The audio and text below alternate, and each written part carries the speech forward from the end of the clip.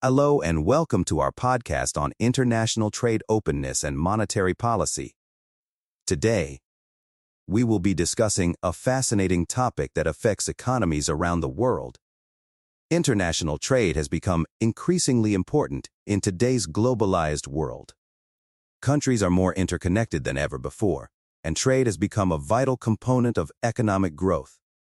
However, with increased trade comes increased exposure to external shocks, such as changes in exchange rates, commodity prices, and global demand.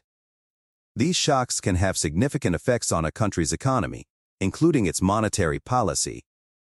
Monetary policy is the process by which central banks manage the money supply and interest rates to achieve specific economic goals, such as price stability and full employment.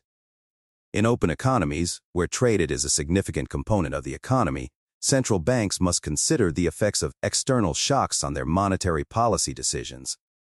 The PDF we will be discussing today investigates the empirical relationship between trade openness and the design of monetary policy using cross-country time series data for the period 1980 to 2006.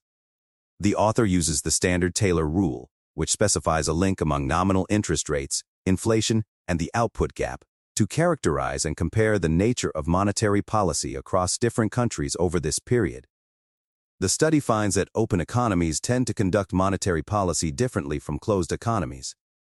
Specifically, open economies tend to have higher interest rates and more volatile inflation rates than closed economies.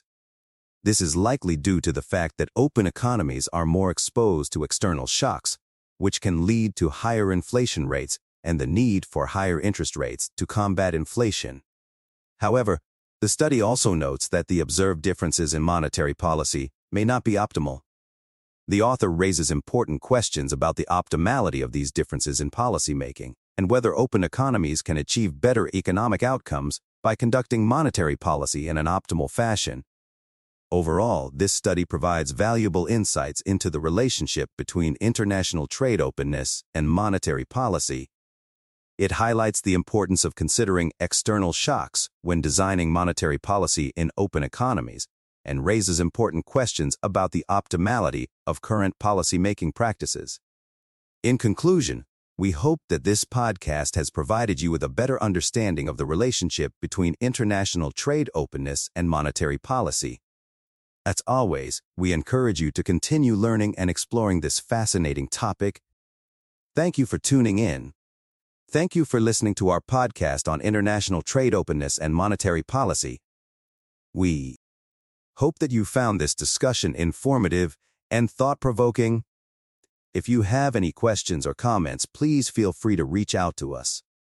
Remember, understanding the relationship between international trade and monetary policy is crucial for policymakers, economists, and anyone interested in the global economy. As the world becomes increasingly interconnected, it is essential to consider the effects of external shocks on monetary policy decisions and to strive for optimal policy-making practices. Thank you again for tuning in, and we look forward to bringing you more insightful discussions in the future.